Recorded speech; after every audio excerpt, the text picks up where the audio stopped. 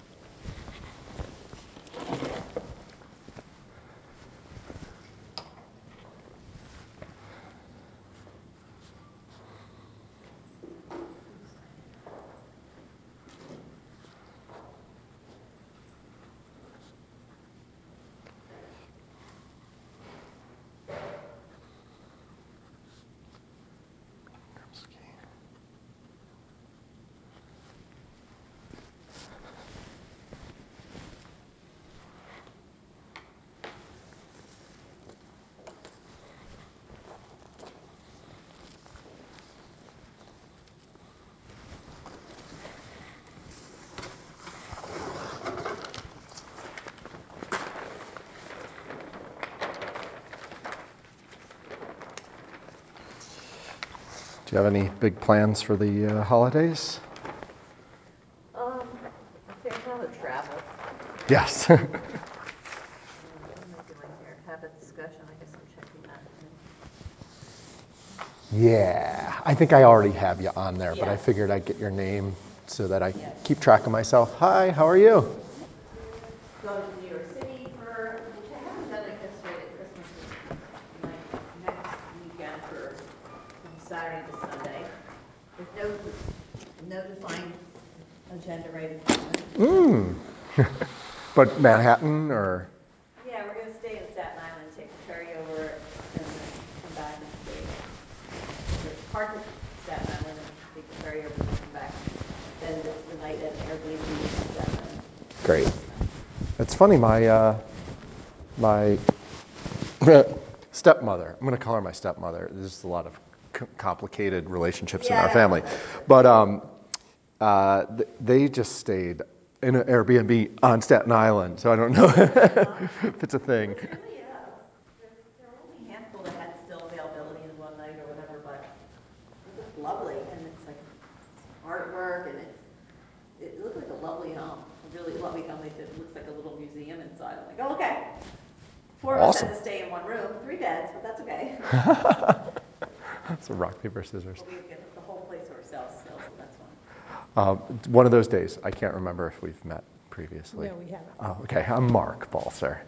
What's your Dottie. Dottie? Good to meet you. How did you find out about the offering? The list that comes out of what's going on in the library. At the library? Wonderful. Great. Hi, Dottie, I'm Sandy. Hi. I think our number's been dwindling because, the holidays and it's a crazy time. That's, busy and stuff. Yeah. So what made you decide to join us? Well, like most people, I have some habits that should be broken. Yes.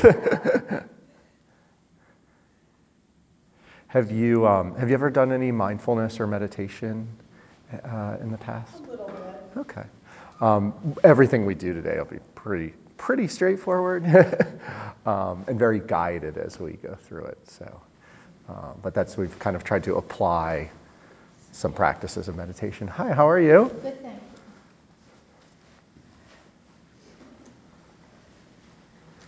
I apologize. Have you been to? Sorry? Have you been to one of the previous classes? No. Okay, great. My name's Mark. This is mindful? Yeah. Oh, I'm supposed to be in habits, is that? Yeah, same thing. Yes, you're in the right place. But it's mindful habit change, so we're bringing our awareness and curiosity. I didn't know it was a series. Yes, but they're kind of intended to work as standalone. So some of the people, well, I guess I know. I think 11 people were signed up tonight, and half of I didn't recognize their names. So, hi, how are you? Good, I got your email yesterday, that's why. Oh, wow. Yeah. We did it. Hello again. Hi, how are you? Good, how are you? Good. I know my partner, Ritu, she was texting me like 45 minutes ago. She said, is it at 7 or 7:30? I'm like, 7? She goes, okay, I better go. So she's coming too. Yeah, our last class was the Tuesday. So we did it once a month or so. And it was the Tuesday of Thanksgiving weekend. So it was kind of the holiday already. And what was really fun was we had 4 people here at the start, and they all seemed anxious, including you, because we kind of partnered up, and their partners weren't there. But it was kind of neat that over the course of the next 10 minutes, everybody's partner showed up, they settled, and And we had no one new, I think. It was just the radio. yeah. Hi, Ritu, how are you? I'm good, thank you. How are you? Good. We have our seats, same seats sometimes. Thank you. Oh, wonderful. Hi, how are you, Beth? Do you want me to pass that out? Oh, that would be wonderful. If you've been to one of the habit change classes before, just give me your name. If not, it'd be wonderful if you give me your name. If you'd like to get like a follow-up email with resources from me, write your name here. And if you want to get on an email list, check a box. So if you give me your email address, I'm going to send you one email. If you check a box, I'll keep sending them. Now, I was at one of your classes, you did like a 4-week one, would you want me to sign up again here? Yeah, just so I know that you're here today. Okay. That'd be wonderful. But you said you got the email, constant contact. I almost didn't send that, so I'm glad. Just under the wire. Did you ask for the shape? Oh yes, I need that. I was here when I got here. It's such a different There we are. tone. Well, and it's so much darker now too, right? Yeah. You already sent it. Yes, I did. Do you want Let me to do just mine. put your name? Lisa has. So I think it's valuable to offer a transition as we arrive, because our bodies are here, but our minds are liable to be somewhere else, perhaps earlier in the day, somewhere in the past, or out in the future. We were talking about kind of plans for the holidays and so on, and so it's very natural for our mind to go in different directions. And by giving ourselves some pause for transition, we can bring our mind and our heart back along so that it's with our body. So I'll just ring the bell to welcome that transition.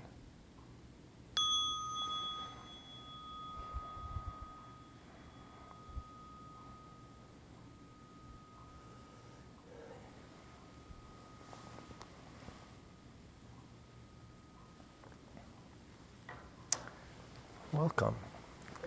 We have a nice mix of participants here today. I was expecting to have some more returning folks. We have 4 people that have been to the previous classes, but the other 7 of you either haven't been here for the last 2 or are new. So I'm hoping we can review some of the things that we've already discussed in this Mindful Habit Change class, but also go beyond. One of the ideas behind this class is that when we slow down and we bring our awareness to what's happening in our experience, we introduce choice. So it's a habit class, but it's also a choice class. Because particularly our bad habits are very often driven by a cue, some kind of stimulus that makes us want to do something if it's a bad habit, or maybe if it's a good habit, and some kind of craving, some kind of feeling like an impulse. And it's very natural. It's very normal for our body to send us signals. We used to be cavemen and cavewomen, and we needed to be monitoring and observing our whole experience. But when we introduce a little pause, it allows us to bring our thinking brain, that part of us that is rational and moral, and brings along the intuition of, listening to the sensations that we are feeling in our body, or the emotions that we feel in our heart and our mind. So we'll do a little practice with that today. The topic of this particular session is sustaining practice. How can we build habits that are sustainable over time? The first couple classes included identifying habit patterns, accountability, and reminders. In building habits, systems are really more important than goals. I set a goal that I want to run a marathon. And if I have an injury and I can't run for a little bit, I'm not going to be able to run a marathon. But if I build a system instead of I'm going to try to run every day and I get injured, when I come back, maybe I'm training for 5K now instead of the marathon. But with systems, I have lots of different pathways to achieve some measure of outcome that I'm looking for. So the third class was about patience and self-compassion, because on that path of habit change, we're going to trip up. In fact, one of the inspirations for this class is a guy named James Clear. He wrote this book, Atomic Habits. And I've got a little notepad under the chair for you, but I'll be sure in a follow-up email to share some of the resources that we've talked about today. So the topic for today a lot is about identity and creating an identity as the person that we want to become. Oftentimes we start with that outcome that we want, and then we build outward toward that identity. So if I do these things, then I'll be this person. Some of you probably don't know that I also am a school teacher. I teach 7th through 11th grade health and wellness. And one of the little kind of classroom management tools is, as your students arrive, welcome them as scientists. Hello, scientists. Come on in, learners. So recognizing that identity and then build outward from there. So I'm a meditation teacher as well, so we'll bring some meditation into that because it offers time for reflection. So please think of me as a learner, not a teacher. And the reason I'm here is because I was struggling with some bad habits. And so what I tend to do is when something's bothering me, I either call up the library or I call up my friends at Balance for Life Yoga group and agree to teach a class on it. And so that becomes my practice. Yeah. So, sometimes good, sometimes bad. I've been sharing the 2 habits I tried to work on for this class where I wanted to exercise regularly, which has gone pretty nicely, and use all kinds of tips and tricks to make that happen. I put my shoes on my car seat every morning so that I remind myself, yeah, you're going to exercise today. I have all kinds of accountability partners in school that give me a hard time if they see me casually sitting around when they normally see me exercising. And so it's been a nice little path. My other habit is to reduce my consumption of news, and that hasn't gone as well. So one of the things I did was I broke it up into smaller pieces. Instead of trying to reduce news completely, I've reduced news on this electronic device in my pocket here, my phone, while still allowing myself, hey, if I can walk to a computer and log on to the computer, that effort, I get to do that. Every class and workshop and retreat, I like to start with a practice called loving kindness, which you may or may not have heard of. But it's a traditional meditation practice, and we'll do it for 8 or 9 minutes. I hadn't found a way to bring it into our practice, into this class quite yet, but reflecting on the self-compassion work that we did last time, where we identified self-compassion as a tool for motivation, for inspiration, because our self-esteem, when things aren't going the way we wanted them to go, our self-esteem can really drop, and it stops being a motivator for us. And that's where self-compassion comes in, that can kind of buffet us in our rough times. Self-compassion has kind of 3 elements. We got to know that we need self-compassion, maybe that our self-critic's really loud today. We've got to understand that we're not the only person that this has ever happened to. I had a bad telephone call yesterday. I said some things I regret. But that happens all the time to every person. It's not just me. And sensing that common humanity can also help us develop empathy as well, recognizing that other people are having that same tough time we might be. The final piece was a self-kindness or self-soothing. And so that's, to me, what loving kindness is, giving care for ourselves regardless of what's going on in our lives or the outcomes of our behaviors and actions.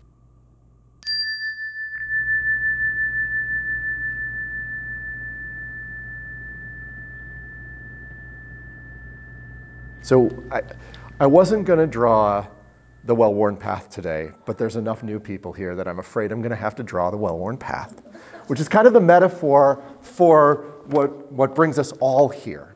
There's a neuroscientist that was speaking at a meditation retreat, and he was talking about how everything he learned from habits, he learned from his family farm. So, grew up on a farm, and so of course a farm has a barn, and it has a beautiful pasture. This is supposed to be grass, and it's got some cows. You've seen my first cow drawing, so I'm not going to draw anymore. So as he was growing up, every morning, cows got up, they left the barn, and they headed for the pasture. However, there were a bunch of trees here, so the cows couldn't really take the direct route. And then there was a creek, so they'd have to turn back this way, and a whole bunch of bushes.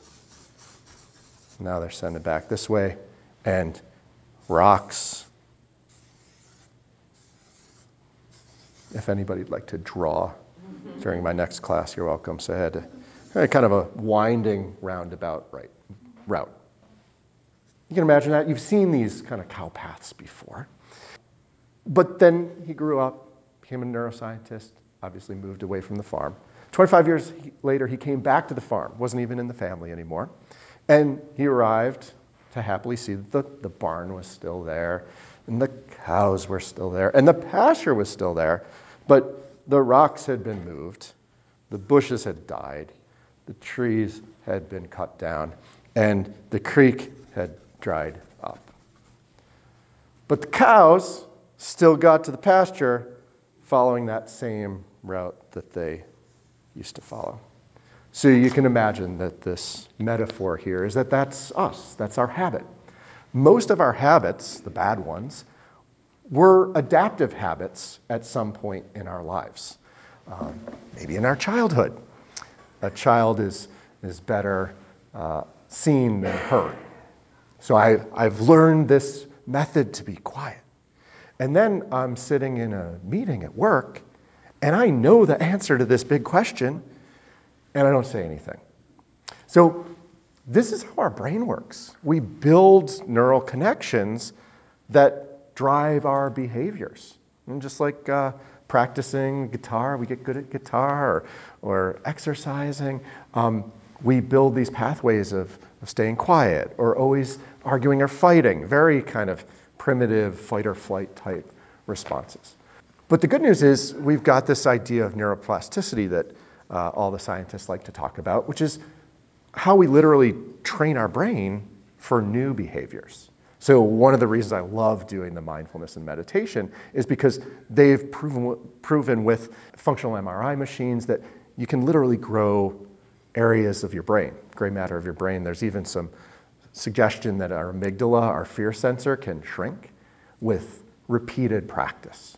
Now, we also have a lot of repeated practice of like looking at this and gossiping and all those kinds of things. So we have environmental and cultural things that work against us.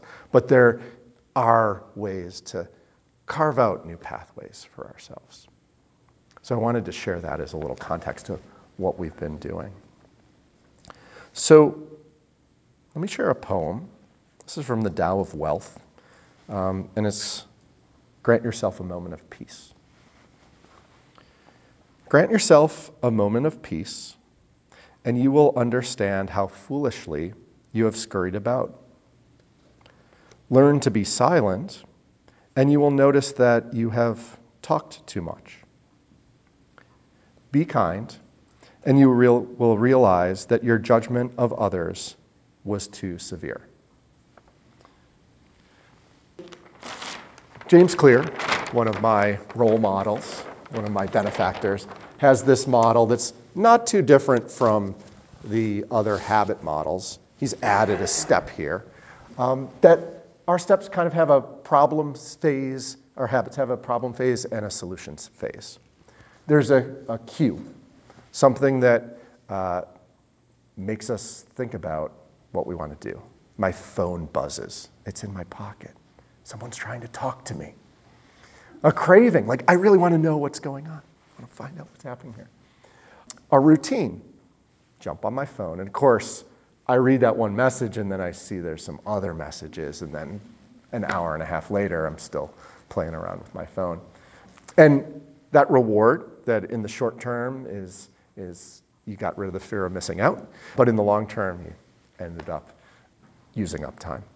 And so Clear talks a lot about how we can restructure our routines to make the cues that we don't want to be triggered by invisible. I put my phone on silent if I can, or I put it in a different room when I'm doing work. Or obvious if it's something that we want to do. So my wife loves putting fruit we've got apples and oranges all around the refrigerator. So to get to junk food of any type, you have to go through an apple or an orange. And just that kind of little reminder. Making our cravings less attractive. So if we track what we're doing, every time this happens, I do this behavior, eventually we say, I'm kind of feeling foolish about this. And then making our routines really easy. Maybe the morning before, putting out the clothes we want to wear and the food we want to eat, and maybe doing a to-do list so that we have something to guide us. So we spent a lot of time with this, but I wanted to share it with you for the newcomers. So I wanted to share my introduction to meditation to you. And it came to me in the context of a loss. About 7 years ago, my dad passed away.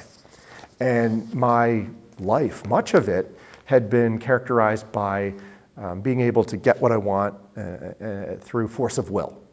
So not everything came easily, but if I kept charging through, if I kept working hard, did more work, built more networks, generally things would turn out the way that I wanted them to.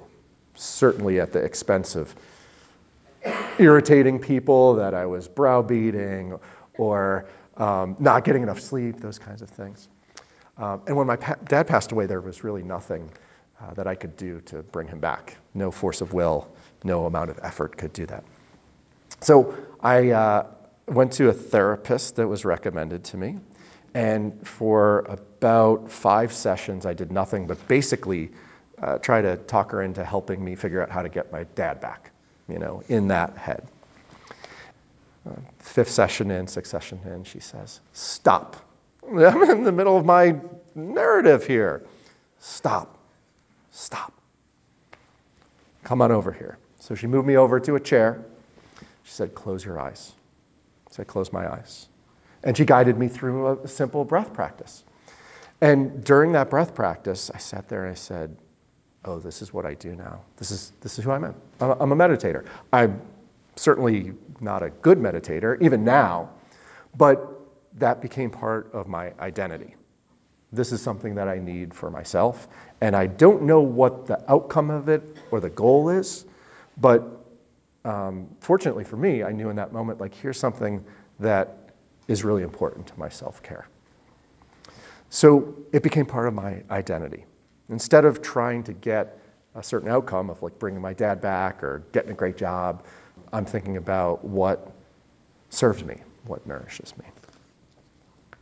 Identity, the word identity, I'm told, comes from Latin, identidem, which means repeated beingness, which I think is fabulous. Repeated beingness. So that identity is about something that's kind of consistent in us, that keeps on repeating, but it's inside of us enough that it's not about doing, it's about who we are, what our essence is. Our identity shapes our habits shape our identity. So if we decide who we want to be, and then go through a process of finding small ways to validate that, that's who we become. I had a person tell me a couple of weeks ago, our budget and our calendar reflect our values.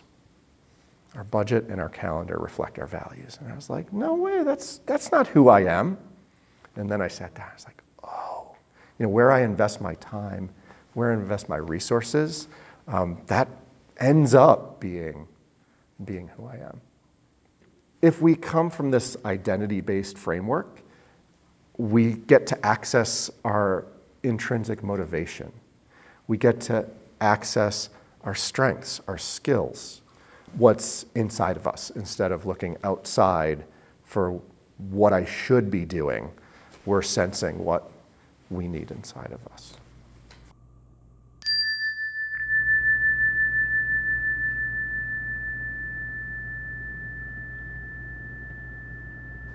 So we're close to being done.